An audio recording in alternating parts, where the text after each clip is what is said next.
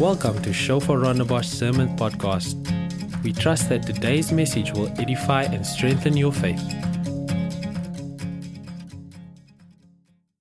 Amen. So I want to share something this morning, and I titled it God is Good. Who did the reading plan this week? That was so much fun to do it with everyone and see like the comments. I didn't even know that you could make comments, but I realized when I started getting them on the YouVersion app. It's so nice to read something with everyone. And I think Rainer will send out the next one today. Yeah. Oh, it's already out. Okay, so you should get the next one today.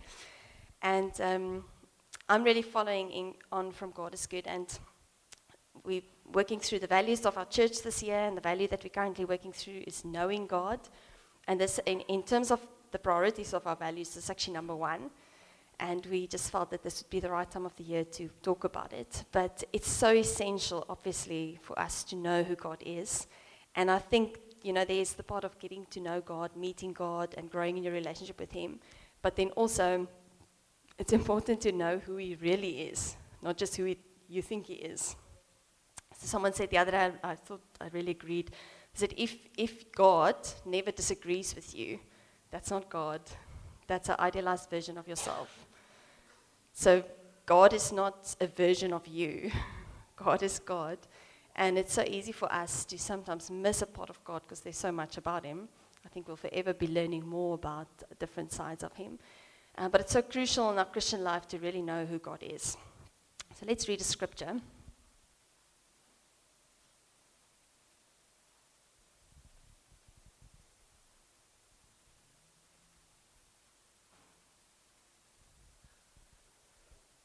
Matthew 20, I'm sure most of you would know the story.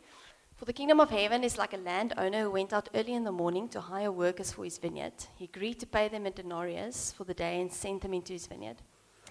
About 9 in the morning, he went out, saw others standing in the marketplace doing nothing. He told them, "You also go and work in my vineyard, and I will pay you whatever is right." So they went. He went out again about noon, and about 3 in the afternoon did the same thing. And about 5 in the afternoon, he went out and found still others standing around. He asked them, "Why have you been standing here all day doing nothing?" "Because no one has hired us," they answered. He said to them, "You also go and work in my vineyard." Just the next one. Yes, thanks. When evening came, the owner of the vineyard said to his foreman, "Call the workers and pay them their wages, beginning with the last ones, going on to the first." The workers who were hired about 5 in the afternoon came and each received a denarius. So when those who were hired first, they expected to receive more. But each one of them also received a denarius. When they received it, they began to grumble against the landowner. "These who were hired last worked only 1 hour," they said, "and you have made them equal to us who have borne the burden of the work and the heat of the day." But he answered one of them, "I'm not being unfair to you, friend. Didn't you agree to work for a denarius? Take your pay and go. I want to give the one who was hired last the same as I gave you. Don't I have the right to do what I want with my own money? Or are you envious because I'm generous? So the last will be first and the first will be last."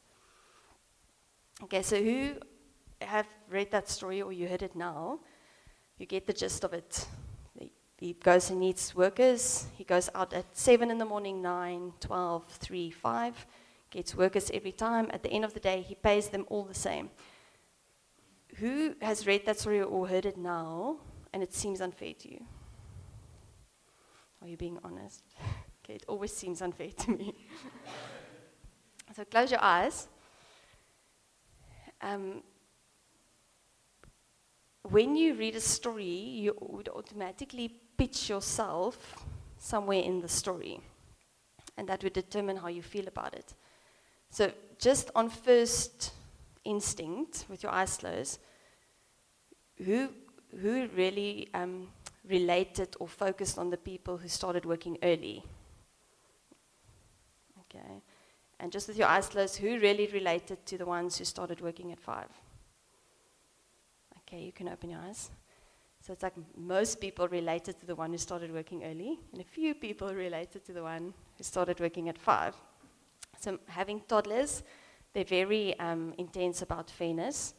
The milk in the glass, it's got to be like 0.1 millimeter the same, It's like, really, when you take a sip, do you know, like 0.1 liter. How much is in your mouth? No, but so if I'm unfair to my kids, if I give the one child like this much milk and the other one a full glass, automatically in that situation, I'm unfair towards both, right? The situation is unfair. But will they both be unhappy about it? No, okay. One will be unhappy. The other one will be quite happy with the unfair situation. It's like when Malaya was young, I said to her, I broke a cookie and one was just bigger than the other one. And I said, okay, you choose first. And she was going to get the big one. So I said, well, there is an opportunity for you here to not be selfish. You could choose the small one, and I know you want the big one, but if you choose the small one, that means you're not selfish, and that means that you're growing your heart. And she took the big one. She says, I'll let Evan be not selfish today. She's obviously too smart for me. So graciously letting her brother grow his heart. Yeah. We're still working on that concept. The other day, 2 years later, for the first time, she poured the juice and she, like on purpose, didn't pour it equally, and she took the smallest one.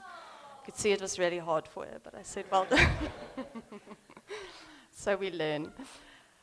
But my topic this morning is God is good. And as I said, we have to know God well, and we have to know who He really is. And one of the things that we have to know about God is that He is good. And I think we often don't believe it. I don't know if you might say it, but in life situations, you might not believe it. So I have a few people, and we're doing kind of a discipleship group, and at one of our meetings, one of the ladies said to me, so she has a colleague who's not a Christian, and he's sick. Okay, so she offers to pray for him. So she prays for him. She believes Jesus can heal him. And obviously, you know, if you could give God some strategy, it's like, this would be a good one, God. They don't know you. They're sick. Heal them. Then I can tell them it was you. Then they'll know you. Like, this is a foolproof plan. Because, you know, God needs our advice and our strategy. So she prayed for the person, and they didn't get healed.